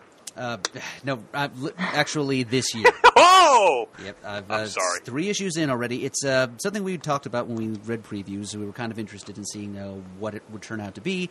The James Robinson written, Leonard Kirk illustrated Squadron Supreme series that Marvel has about. Okay. It's very much a post-Secret Wars series. It's a ragtag group of survivors of various alternate realities destroyed in the events leading up to Secret Wars. They were all, not all of them actually. Most of them were members of Squadrons Supreme on their own respective Earths, plus Blur from the New Universe, the Jim Shooter-driven 1980s Marvel project, a whole line of books set in their own more realistic, quote-unquote, superhero universe, separate and distinct from the main Marvel universe. That has now been destroyed. And Danny, are you falling down again? No, yes. She did fall down. Bill's stupid chair. Oh, my God. Which he told me has been doing it for a while, so it's not so why my did he fault. fix it? I don't know. And I was like, where's the other chair? He's like, I brought it to the comic book store. He left you with the crappy chair. I'm going to I report know. that chair and bring him up on charges of domestic abuse. Seriously. Bugger. Stupid chair. Yes. Sorry. Bill. Anyway, it's only 8 issues long, Lois and Clark. Got it from Okay, this is confirmed. Dan Jurgens' tweet here, yes. All right. Then I guess. That's sad. Well, listen, I'll just go ahead and buy the remaining issue. Yeah. I actually probably would have jumped off after another issue or two if not for that. But if it's only 8, if it's a limited term commitment, sure, I'll keep up. But anyway, Squadron Supreme. So it's a bunch of characters from different versions of the Squadron, different timelines, different alternate realities, none of which exist. They've all been dumped on the sole remaining post-Secret Wars Marvel Earth now. And they've all got a serious mad-on for Namor, a member of the Illuminati of the main Marvel universe, because he actually brought about the demises of several of their realities. And no, spoilers here, of course. That was supposed to be the... that was supposed to be the motivation of these characters. It was supposed to be the main theme of the series. And wouldn't you know, they go ahead and confront Namor, Oh, God, Danny. destroy the city of Atlantis. The Hyperion just picks it up out of the ocean and dashes it to Earth and destroys it. And then they laser off Namor's head. And there it is. There's the raison d'etre for this team already up in smoke. So what's going to happen going forward? It feels a little loose-knit and random and not very well mapped out, honestly, so far. The second issue, there's not that much characterization, really, not that much development of the characters in the first issue. They're all just standing around arguing over whether they should kill Namor or not. And halfway through the issue, they decide that yes, they will, and yes, they do. So then in the second issue, we get character moments. And the third issue is a big fight scene between them and the Uncanny Avengers, one of the 6 different Avengers squads that Marvel's fielding these days. It's a team with, it includes Deadpool and Rogue and the elderly Steve Rogers. And issues 1 and 2 both end on the same cliffhanger. It reveals the Uncanny Avengers standing there ready to go up against the Squadron Supremes. And but that doesn't actually happen until the third issue. And then that issue ends with the whole team being shunted off to Weird World to have a rendezvous with Archon the Empyreon. His wife Thundra brought them there to help him, I guess. But it so far it feels kind of like the 70s Freedom Fighters series, actually, in that it's a bunch of characters who are not from the mainstream reality of the superhero the publisher's superhero universe. Like the mainstream universe of the publisher putting the book out. The Freedom Fighters came to Earth 1 from Earth X and had they found themselves refugees from the law and were just kind of bouncing around Earth 1 for several issues until they were canceled. Squadron Supreme seems to be much the same thing. It's a bunch of refugees from no longer existing alternate realities that are now trying to find... but by the second issue, they've decided to just become like the authority, basically. Extreme protectors of the main Marvel Earth 616, who will defend it no matter what the cost, by any means necessary. And so already they've... it just feels a little bit haphazard. And Robinson...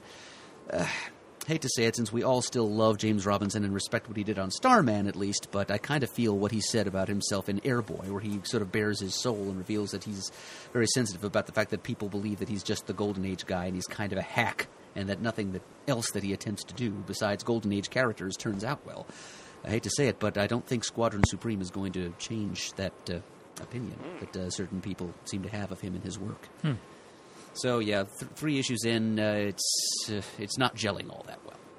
And I'm going to stick with it. I kind of like the Squadron Supreme, even though this is... that is one of your favorite weird groups. sort of crazy quilt version of the Squadron. It's members of different versions of the team who don't really know each other. So throwing them together as a team, the only thing that they really had to unite them was their common hatred of Namor, and they took care of that in the very first issue. So, I didn't notice as I was reading the issues who was doing the editing, and I looked it up on Comic Book DB. It turns out it's being edited by like 5 different people. So Okay. might help to explain why it's. Wow. I'm reading it as such a hodgepodge Yeah. of different styles, influences, and directions over Okay. the first 3 issues. So there's my 2 cents on that. Now, Danny, has Bill brought you anything home from the store recently that was pretty cool you want to talk about? Not really. I mean, at this not a chair. point, we're switching mostly to trades. Oh, okay. So I have a small list of things that we're doing monthly. So I caught up on pretty much it's just Batgirl, Squirrel Girl. What else is on that list? Saga, Bitch Planet. I feel like there's something else, but that's pretty much it. Like, that's the only things that are, and then the rest of the stuff is just he's going to get in trades every when they come out now. How are you liking the new artwork on Batgirl? I love it. Me too. I love the hell out of that book. It is fantastic. Yep. Yeah, it's really it's Disney-esque in a way. The faces, the eyes. It's a lot of fun to look at that book. It's fun. It's energetic. It's perfect for that book and what they're doing with it. It's the one DC book that I'm just in love with. Yeah, that's great. I think I was talking about conventions. Is that what I lost track? What you Yeah, were? Yes, I think you were going to Started segue into conventions. Right. So I need to get to some conventions to go through these back issues and get these cheap things for $1. Besides Gallifrey 1 and London Super Comic Convention, I don't have anything else that I'm looking to go for until Heroes Con. Heroes Con, Shane? Why do you look at me always? Because you always want to say, I'm going to go, and you never I'd go. love to You go. were there once. I was there once, and I loved it. That's still that one time still is one of my favorite conventions I was ever at. That was a lot of fun. But you're going to go? If I can get the time off, yes. June 17th, 18th, and 19th. That's always over my weekend, my birthday or Father's Day too. Which Party down south for Shane! Come on! I have that other thing that has to be thought of, the family part of it. Family Family schmamily. along for all the other many family entertainment options that don't exist in Charlotte. Yeah, seriously. I hear there's a strip club down the street from the hotel. Yeah, I've heard good things. My youngest will be right on They that. have a breakfast buffet there, is what I heard. Isn't there a Oh movie my theater where you can God. eat dinner while you watch a movie? I beg your pardon? Isn't there a movie theater where you can eat dinner while you watch a movie? That's where I saw the relaunched X-Men. X-Men First Those are Class, the right? That best one, yeah. movie theaters. Yes. So, Heroes Con, Murray, I'm not going to put you on the spot, but did you have it in your thoughts, maybe? Because we have a good time going down there. It has been in You always my- ride shotgun and take notes while I'm driving? Yeah. Pants made a and left-hand listening to- turn at this intersection. Listening to whatever oldish music we happen to have with us. That's correct. It's not oldish; it's cool. That's correct. Well, that too. Well, speaking, I'm going to see if this segues in. Actually, again, you guys are going to have to stop me because I have to keep going. Talking about driving, so, and I'll tie this all back in some out of podcasting and comics, so bear with me here. So, back in August, I went to a convention up in Connecticut at a casino, Yes. Mohegan Sun, up in Connecticut. And I it have was a been to really that great casino. convention. I mean, Roy Thomas was there, Jerry Ore was there. I got a beautiful Jerry Ore Batwoman piece, commissioned, quite frankly. Got a couple of art pages, bought some back issues. Great panels there. And entered a poker tournament there, and hell, won the damn thing. I mean, it was a small tournament and so forth. But that got me the taste for playing the poker again. So I sort of took it back, because there's a bunch of casinos within about an hour and a half drive from here. Yeah, there are. So for my birthday back in November, I went to the Mohegan Sun Pocono Casino. They had a poker tournament there. It was, again, a small buy-in at like $50, whatever.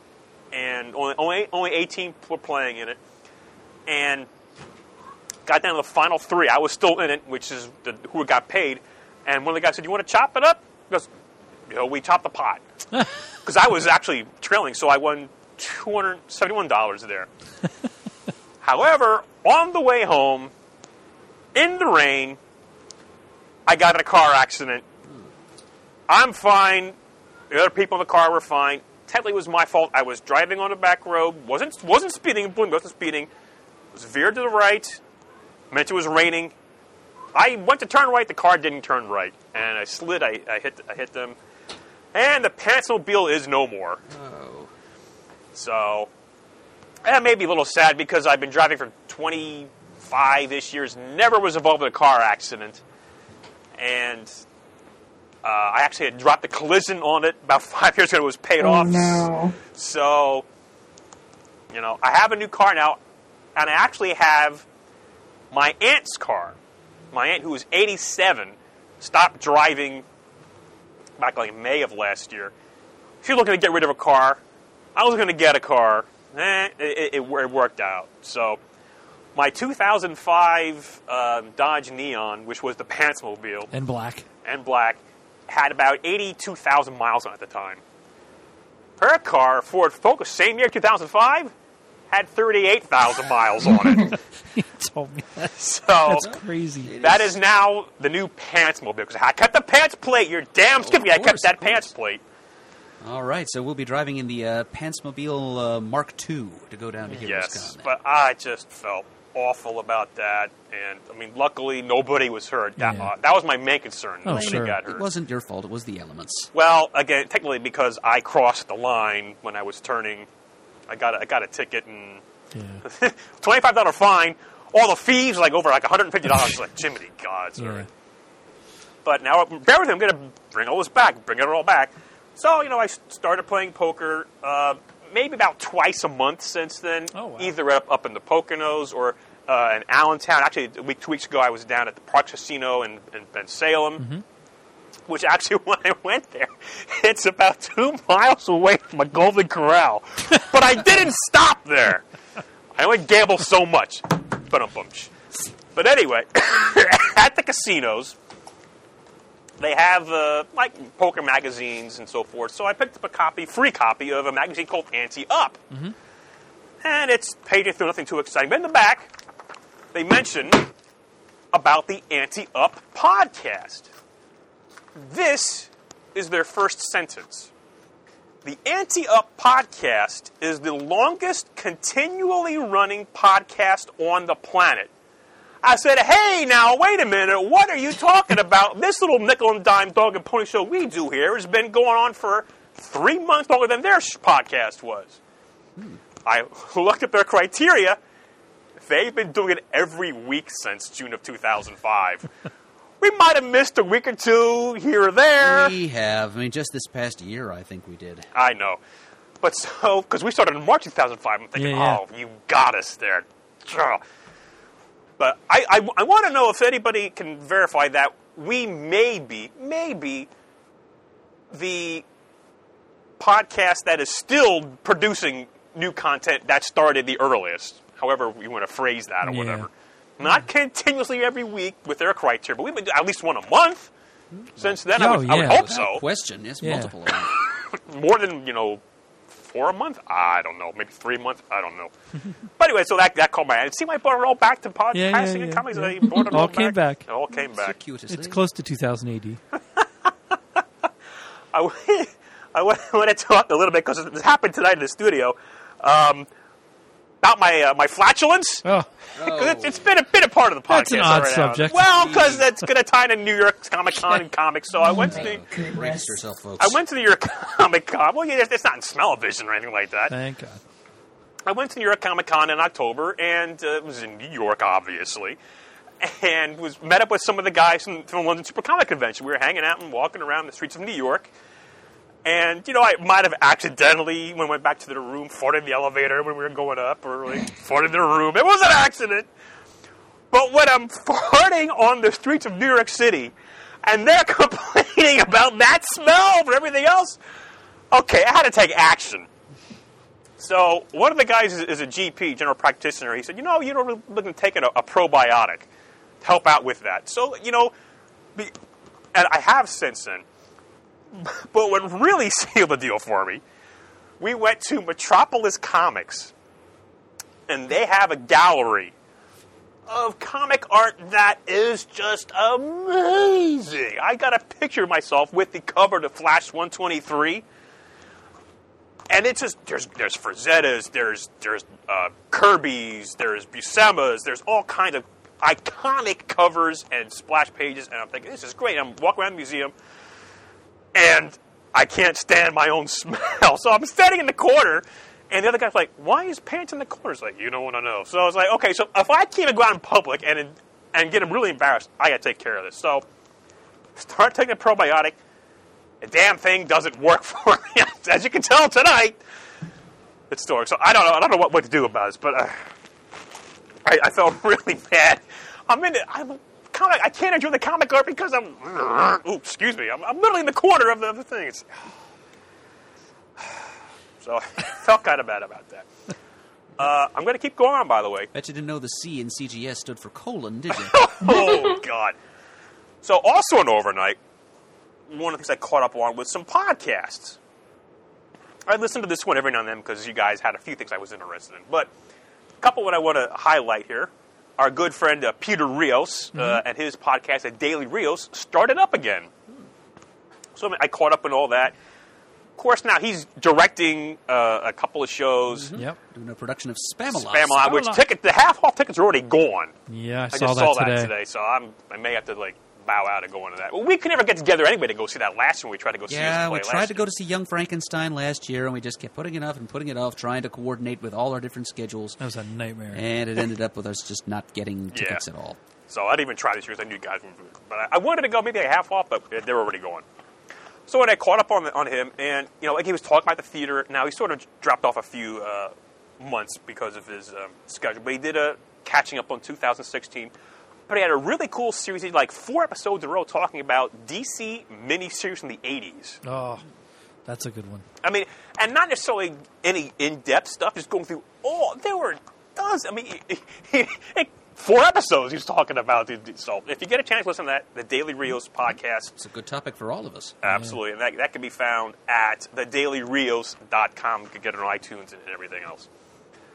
Another podcast I caught up onto was the Carson podcast.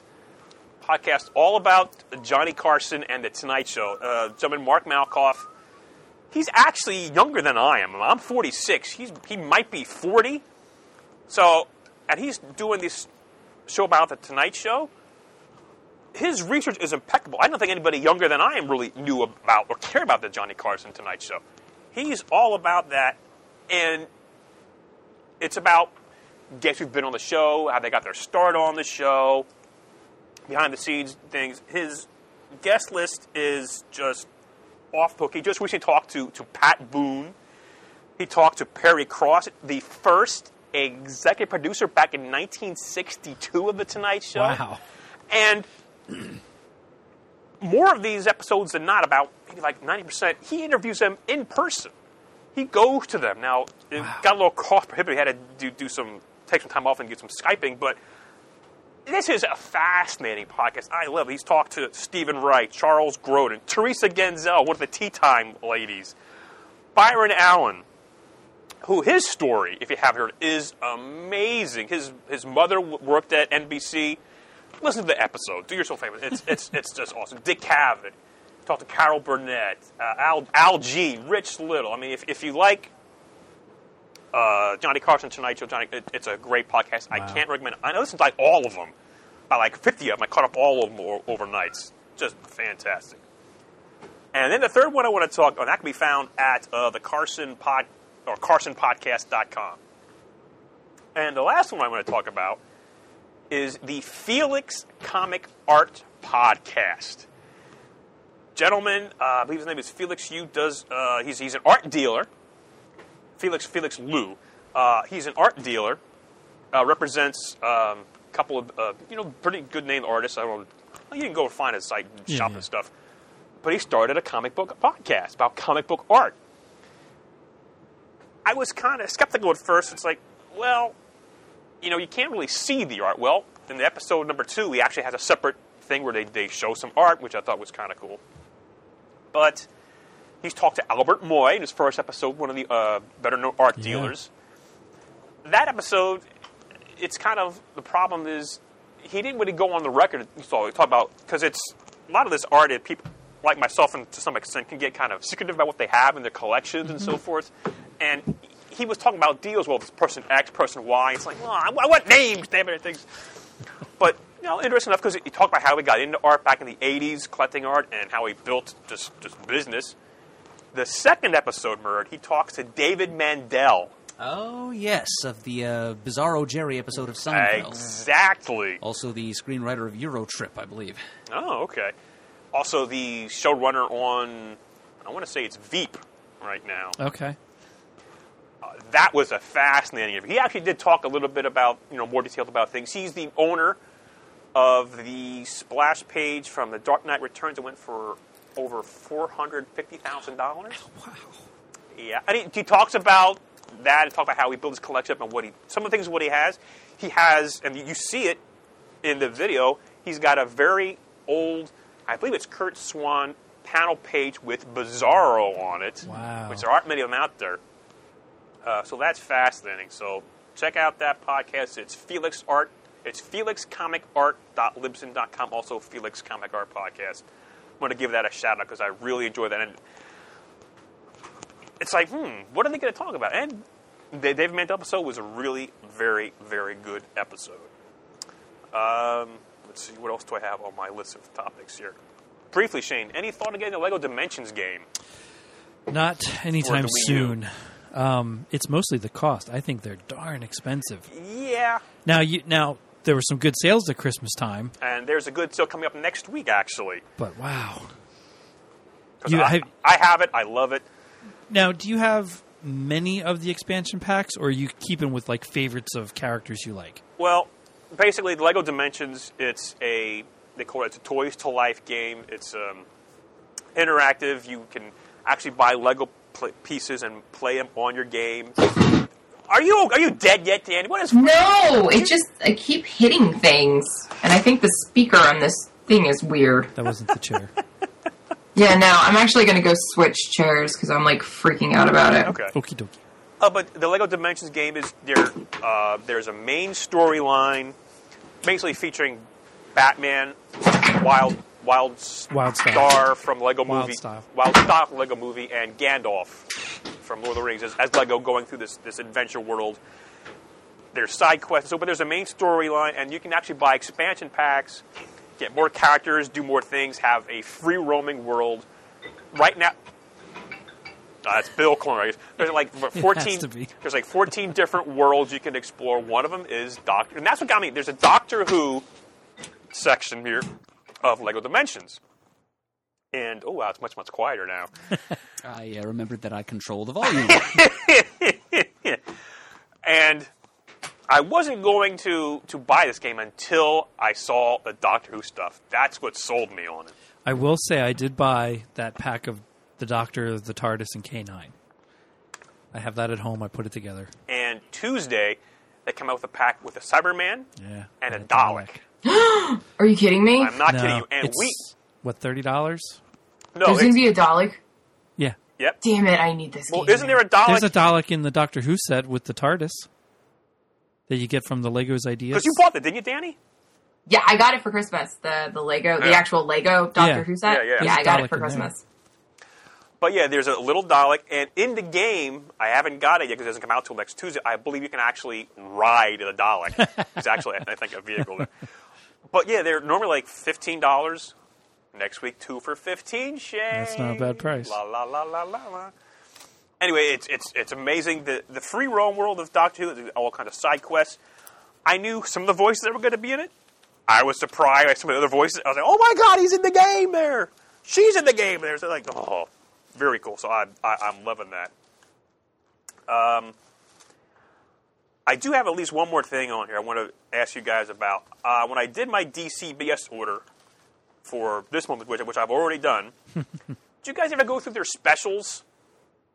Sometimes. Not for a long while now, though. You really owe it to yourself to go through their specials because they have some amazing deals. This is probably one of the best deals I have ever seen, and I want to ask you if these things are worth it. How many you guys, did you read all of the Convergence titles that came out? We read the first issues. Yeah, I don't know that I have all the second. I think I have all the second issues. Okay. I do have all of them. But I didn't read all of them. I haven't. No, I haven't either. They have a clearance sale. I think it might be while supplies last. of a couple issues of the main series of Convergence and a couple of the tie-ins, some both issues, some one, some the other, 35 cents. Wow. So, I want to ask you if some of these are worth it. Aquaman. Anthony Bedard, Cliff Richards, Becky Cloonan. Oh, you're asking us to sound off on these? Yeah. Oh, yes. Aquaman was actually one of my favorites. Oh, all right. Well, Tony Bedard, he's a quality writer. He's a good serviceable working man. He was like the go-to fill-in guy for DC for a while. And it's Aquaman in the post-Zero Hour. It's like the immediate post... right after he got his harpoon hand, his first harpoon hand. He commandeers the Metropolis Aquarium. That's right. Just say I should get it. You think for 35 cents a piece? Get that one. Okay. Yes. I'm sorry, I want to read the thing. I know it's a simple buy, borrow, pants, buy. Well, I mean, I'm sorry. I didn't mean to interrupt you, but I want to know more about it. Let's see the Atom. The Atom was another one that I thought was worth your time. Okay, because they actually have both issues at now. Some of these have was it Tom Pyre that wrote that Tom one? Pyre. Yep. Wow. Let's see. I can't recall that stuff, and we just read them. Well, I reread them like 3 times over to talk about them on our episode. Okay. Blue Beetle, Scott Lobdell. Yes, I liked it. Well, from saying. You know what? See, for 35 cents a piece, can I really go wrong with that though? With any of these? Not really. Not really. All right. Well, there's probably some I would stay away from, but now the Nightwing one wasn't that good, so okay. Well, that's actually not on here. The Nightwing and Oracle one?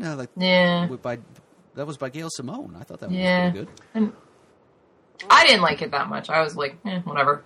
Well, they've got both issues of Green Arrow here, and that has Rags Morales artwork. So I think that's probably a getter. Green Lantern Corps? No, I don't think I like that one for some reason. David Gallagher, Steve Ellis, Andy Parks. Okay. Not feeling the love for that. Let's see. Some of these others, let's see. I'm going to let to have both issues 1 and 2. Plastic Man and the Freedom Fighters. I was looking forward to that one, and I was a little disappointed. Simon Oliver, John McCrane. Okay. Let's see. Superboy. Fabian Nicieza? I think it's Nicieza. Nicieza. But yeah, that one, he's a good writer, but his script for that particular miniseries felt a little flat to me. Okay. Because did you guys ever finish because you did the episodes and you only did... Okay. We only got halfway through the first brace of the number ones. Okay, that's why I'm sort of asking these. Supergirl. Oh, wait. Keith Giffen. Yes, that one. Yeah. That one's good? Yes. Okay. Supergirl goes up against Lady Quark and Lord Volt. And, Crisis. Yeah, some great patter going on there. With an ambush bug shows up. There he is in the cover, issue number 2. I liked... homage to Action 252. I think for the most part, all the Crisis timeline frame ones I liked. Okay. See, I can't tell which ones. Steel. Louise Simonson, June Brigman, Roy Richardson. Instantly forgettable. Okay. World's Finest, Paul Levitz. Yeah. That was a little odd, but the main character was Scribbly Gibbet, like an adult Scribbly Gibbet. Oh, okay. And it featured the 7 Soldiers of Victory. Yeah. If you like Golden Age characters, I mean, it's a good thing to have around. There's a couple to get there. It's like 35 cents a piece. Can't really go wrong, I guess. Yeah. All right. I think that's all that I had for my list of things to talk about. If you guys That's all? Well, I mean, I could go on and on about me. It's all about me. But I won't bore you all with that. Well, how about we do a little CGS mailbag? Okay. Letters. We get letters. Well, we get sacks and sacks of letters. In this case, it's presents. Woo, presents. Yep, because this is the first free-form general topic comic talk episode we've had since Christmas. So usually we open up things that people have sent us. Now, I know that you guys have already opened your presents. Yeah, I couldn't wait. Our friend Dr. Eamon Clark, alias Caliban, from the UK. I was impatient. I've still got mine in its geek wrapping paper here, but I'll save that for last. I've got a small pile of little things here that people have sent. Here is one from listener Michael Jaraki. It arrived at the studio a little while ago. He sent a post-it note along with it. Hi, Adam. I meant to send this to you a very long time ago. I hope it finds you happy and healthy. Merry Christmas. from Michael Jaraki. And his Greek, I think it says Meta, M-E-T-T-A. Yeah, I would say that too. M-E-T-T-A. Meta exclamation point. Well, meta to you too. Mike, I'm not sure what it means, but thank you very much. He sent us a CD that apparently it's his own version of the Guardians of the Galaxy Awesome Mix. He calls it Awesome Mix Volume 1.5. Okay. Nice. So a mixtape. He made me a mixtape. Hold Your Head Up by Argent. Dragging the Line, a surprise late hit for Tommy James and the Shondells. I Got to Use My Imagination by Gladys Knight and the Pips. Long Cool Woman in a Black Dress. Oh, the Hollies. Don't Let Me Down Again by Lindsey Buckingham and Stevie Nicks. Spill the Wine by War. Driver's Seat by the Australian group Sniffin' the Tears. 25 Miles, Edwin Starr. Give Me a Little Sign by Brenton Wood. Give me some kind of sign, girl. Coconut by Harry Nilsson. You put the line. Oh, that was from Drink it all up. not Pulp Fiction. Reservoir Dogs? Reservoir Dogs. Thank you. There you go. She's Not There as The Hollies? No, the Zombies. Santana. It says Santana. Here. I don't know if it's the same song, like if their cover of or if it's a different, if it's a completely different song from the one that the Zombies did. Gimme Some Lovin', Spencer Davis Group. The Rubber Band Man, the Spinners. The Spinners, right. Yep, little Philly soul there. All Right Now by Free. Over and Over, Fleetwood Mac. LaGrange. How. ZZ Top. The Guess Who with No Sugar Tonight. Don't Let Me Be Misunderstood. Santa Esmeralda, it says. You'll Never Find Another Love Like Mine, Lou Rawls. And we're wrapping up with The Everyday People, Sly and the Family Stone. Nice. Quite a That's mix great. there. Thank you, Michael. I think we might have to put this in the deck on the Pantsmobile Mark II for the trip down. By the way, it does have a CD player. Excellent. Well, if it's a 2005, they still put them in there in 2005. My car's a 2005 too. I know. I have to clean the car out before we go there, if we in fact go there, but just because at Christmas time, somebody I was giving a ride to a coworker, and she got a present, and there's now glitter all over my passenger seat. No. So we'll have to get the glitter. I had a glitter bomb in my car a little while ago too. So I know where you're coming from. It's hard to get out of the upholstery. Yeah. I'm just glad it's actually glitter you're talking about. Yeah, it is. Hey now. Yeah. Okay, now we have a package from a listener who goes by Attack occasionally on the forums. The envelope says, Merry Christmas, Geek Speakers, from one of your Illinois fans. But the package is sent attention murd, so you guys can thumb wrestle me for the contents later on. Yeah. I might win you on that one if I can use my left hand. Okay. So Attack, whose real name is Mike, had communicated with me via email a little while ago to thank Peter and me for the Crisis Tapes podcast, and he wanted to know because he had recently acquired issues of another fan favorite DC maxi series of the 80s besides Crisis that provided kind of a tonal counterpoint to Crisis. We have this huge, apocalyptic, dire consequential things happening in the Crisis on Infinite Earth series, and then at the same time we had Stephen DeStefano's Amazing Man series, which was lighthearted and comedic, and it's just about a little guy in a superhero costume and the friendships he strikes up with a bunch of young adult friends living on a street in New York. He makes friends with someone who's a pro cartoonist, I believe, of a series called Zoot Sputnik, and they brought in Fred Hembeck to do the art for the Zoot Sputnik comic within a comic. So it's a comic that I've been aware of for years, but as I told Mike, I had never tried it before, but he'd inspired me in his description of his enjoyment of it, having rediscovered it recently, to try and hunt it down at Wild Pig Sales. And Mike went ahead and sent to the studios a bunch of issues of Amazing Man to save me the trouble. He's got not the entire series here, but most of the issues thereof. Yeah, it's 12 issues, and actually I don't have any of them. Really? There's also 3 specials. Huh. Issue 12 features a Frank Miller Dark Knight cover. Yes, it does. I think I have that one. Yep, well, we don't have the whole first 12 issues here, but we do have more than half of them. So thank you very much, Mike, for starting us on our journey to experiencing the... It's amazing.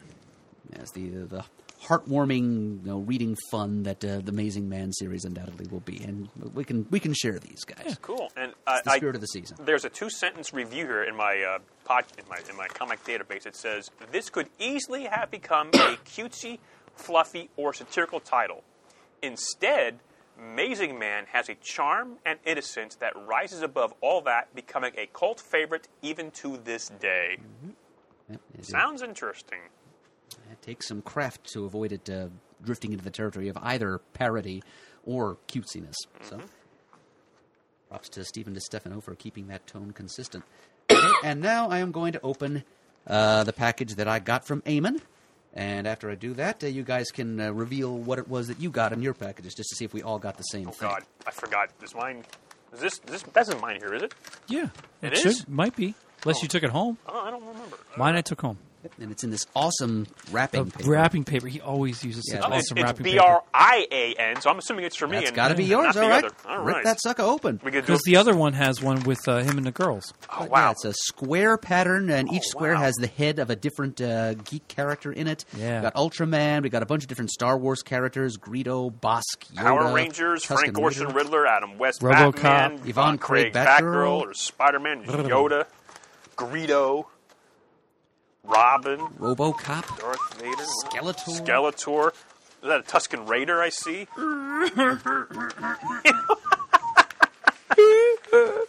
All right, Shane. Give me a chewy, just one chewy. Thank you. Okay, and surprise, surprise, it is a trade of a several frogs of 2000 AD.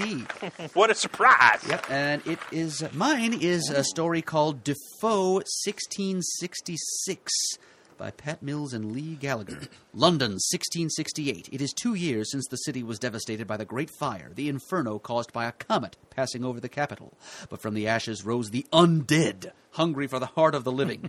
Protecting the populace are zombie hunters like Titus Defoe, ex-leveler and now agent of the Crown. So it's basically, it's Walking Dead meets Night of the Comet meets... Oh, Night of the Comet. I don't know, Pilgrim's Progress. Oh, that's awesome. So few people know what that is. Set in 17th century London. of the Interesting Comet. premise. Oh. It's all in black and white, too. Well, I guess for fans of the Marquis, this kind of looks like the same kind of artwork, certainly the same general historical period, give or take a century. What do you have there, Brian? Judge Dredd, Day of Chaos, the Fourth Faction. With the much-loved mayor of Mega City 1 presumed dead by the citizens, an election has been scheduled to choose his successor. Cadet Judge Hennessy has predicted that something terrible will happen on Election Day, and she may be right. East Meg assassin Nadia has arrived at the Big Meg looking for a scientist who has created a very dangerous virus. I gotta thank Eamon because he's been doing this for several years. Oh, yeah. And if I can find the other ones that he's given me, this is my next thing to read when I have time. It's a matter of finding them. I know where a few of them are. Gotta find the rest because I think I've mostly gotten like Judge Dredd stuff. I remember the one year I think he gave us issues of 2000 AD consecutive among like the six of us. We had like trade them back and forth. I know I have mine somewhere, but. Anyway, Eamon, thank you very much. I will see Eamon, I'm pretty sure, at the upcoming London Super Comic Convention, February 20th and 21st at the Excel Center. Buy your tickets at LondonSuperComicConvention.com. They start at £18.50. Buy early to avoid disappointment. This way they'll still fly me over there and keep me in a hotel, thank God. Now, Eamon, in true tradition, also, I got a tome of 2080 as well, although I forget which exact title, as well as a set of Star Wars stamps featuring characters from all the movies, nice. Which was really cool. And in true fashion, also sent a package over for my boys. Oh, nice. Doctor Who magazine and a Doctor Who comic book, and they went absolutely apeshit crazy over them. That was a lot of fun. Genuine was British it- imports. Yeah. What was the comic? Do you remember the comic? No. But Matt claimed the comic and Ben claimed the mag, or one or the other, and they split because the magazine had little extra pricey things in them, and they were trading those off and splitting them up pretty Nice. good. So yeah, they were excited. So thank you very much. It's something I always look forward to, and I get excited to open it up. And my boys, as soon as they saw, it's like, oh, is that from the guy you know in England? Yes, that's from the guy I know in It England. is from that guy. Because they know that very kind of generous this guy. kind of paper is not stuff we have around. The Doctor Who paper, they know. This new paper is fantastic. Yep. I'm totally going to save this. Oh, I saved mine. It's upstairs, getting ready to hang on the wall. And we do have items in the studio for both Danny and Chris. That's correct. Oh, really? Yes. Yep. Oh, that's nice. Yes. Yep. See, he's very thorough, that, Yes, he that is. chap. Yes. Thank you very much. Yes, thank you, Wayman. Cheers. I gotta start saying cheers now because Yeah, right. I say cheers. I say Q. Lift, lorry, Well, I don't. car park. Well, a little Mind bit, the but it's fun when I'm working the artist alley and people ask me questions and they hear how I talk and it's like, you're not from around here, are you? No.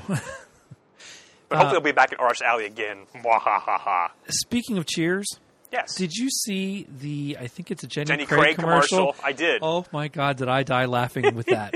Has Kirstie Alley. Kirstie Alley and the guy who played Norman Cliff, John Ratzenberger, and George Wendt.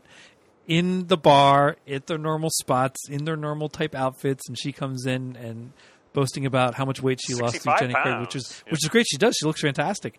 But how it was brilliant. That made the rounds in many circles I know of Cheers lovers. That was a lot of fun. Clever way to put that in there. So that about it? I don't know. Is there anything else on the agenda? Are we comic talked out? There's no more agenda. Anything to add, Danny? No, just that I'm sorry for my chair mishaps and my cell phone alarm going off, and it was I'm all sick, so good. I am just a mess tonight. You provided us a dramatic subplot, Danny. That's right. Sorry. We were always But wondering the precarious have- predicament of the falling chair. You gave us a dimension of conflict. Yeah, I just ordered a new chair, by the way.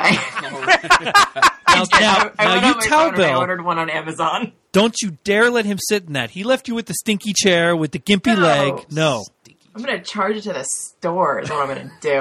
Yeah. Especially, don't let him take the new one to the store either. I know. Why? I don't even know why he took that chair to the store. I was like, we had 2 chairs, and now he's like, oh, it's at the comic book store. I'm like, oh, of course, because everything goes to the comic book store. It doesn't stay at home. Yeah, the good chair goes to the comic store. Exactly. Bastard. I want to mention, because for Chris isn't here, that I'm looking forward to very much next month. There is going to be a CGS Wild Pig Summit coming up Yes. at an undisclosed location.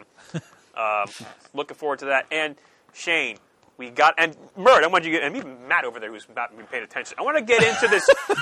We got to go back to Tilted Kilt again. Well, look. There's one by us, actually, now. Oh, there's one by where I work. Yeah, there's one by, I think there's one like 20 minutes from my house. While the scenery can be enjoyable, I've been unimpressed with the food. Well, we'll say it. But with now that. just bear with me. The burgers here. are good. Bear I with don't think me. you go for the food. I'm going to try not to get too maudlin here, but one of the things my mother and I used to do, we used to go out to eat a lot. Yeah. We'd go to Austin's around, we'd go to Red Lobster. I could still do that, but I think I will go to Red Lobster. I have coupons for Red Lobster and gift cards. But It's it's good like there, too. going there alone just Yeah, isn't a it's fun. not the so, same. months ago, when you were still down in Stone Harbor with Christmas stuff, Murd, I said, Shane, we got to go to Tilted Kilt sometime. We Yeah. finally worked it out. Yep. And it's like, we got to get Murd in on this. At We some were on point, overtime at work, and it was weeks that went by till I got freed up. I'm like, pants, I'm ready just today. because I want to get that going, some sort of like, because whenever they come down, like Chris and Danny, down to the studio here, it's always rush because let's go out to eat somewhere. Well, they got to get back home, and it's like, I just want to hang out and just, find a place and close down shop for a couple hours, just sitting there and eat. And it's there at Sarah at the Tilted Kilt. She was Yeah. very nice. Well, Anyway, we got plenty of time here before I disappear again. well, yeah, Tilted Kilt, man, come on, let's work it out. Kilt, or even somewhere else. Doesn't have to be Tilted Kilt. Could be Tilted Kilt, though. Pants would prefer it if it was. I prefer it. Lobbying hard for that. Man, Nope. oh man, oh man. Well, we'll I see. gotta get out more. Jesus Christ. That's true of all of us. Don't worry, but But I'll be in London and LA in February. that's out. That is Then indeed you start out. your craziness of being out. Yeah. So yeah, I'm sorry. I'm spent. All right, well, thank you for providing us with a wealth of content for this episode. Oh, though. you're very welcome. You've been saving it up, and you were I have. explosive in this episode. The overnight story of pants. I'll see you again in 6 months for a checkup. We're not doing proctology. Just make an appointment with the receptionist on your way out. Can I have a lollipop? Yes, you can have a lollipop. Thank you. It was on the floor, but you can have it. All right, so this Comic Talk episode of Comic Geek Speak has been brought to you by our friends at the Drawer Box Company, Collection Drawer. Visit their website at collectiondrawer.com and check out their outstanding alternative storage option for your collection. Take your collection vertical with their Drawer Box product. All right. Visit us at comicgeekspeak.com to send us an email. The address is comicgeekspeak@gmail.com. To leave a voicemail, the number is 267-702-6642. Stop by the Comic Forums and let us know what you guys got caught up on, whatever endeavors you were on during the Christmas season, and talk about Pants's craziness, because that was a lot of shit. Language! Follow us on Twitter, like us on Facebook. Thanks to everybody who supports us and sends us packages and good wishes. We appreciate it very, very much, more than you could possibly ever imagine. And as always, we are uniting the world's mightiest heroes, one listener at a time. You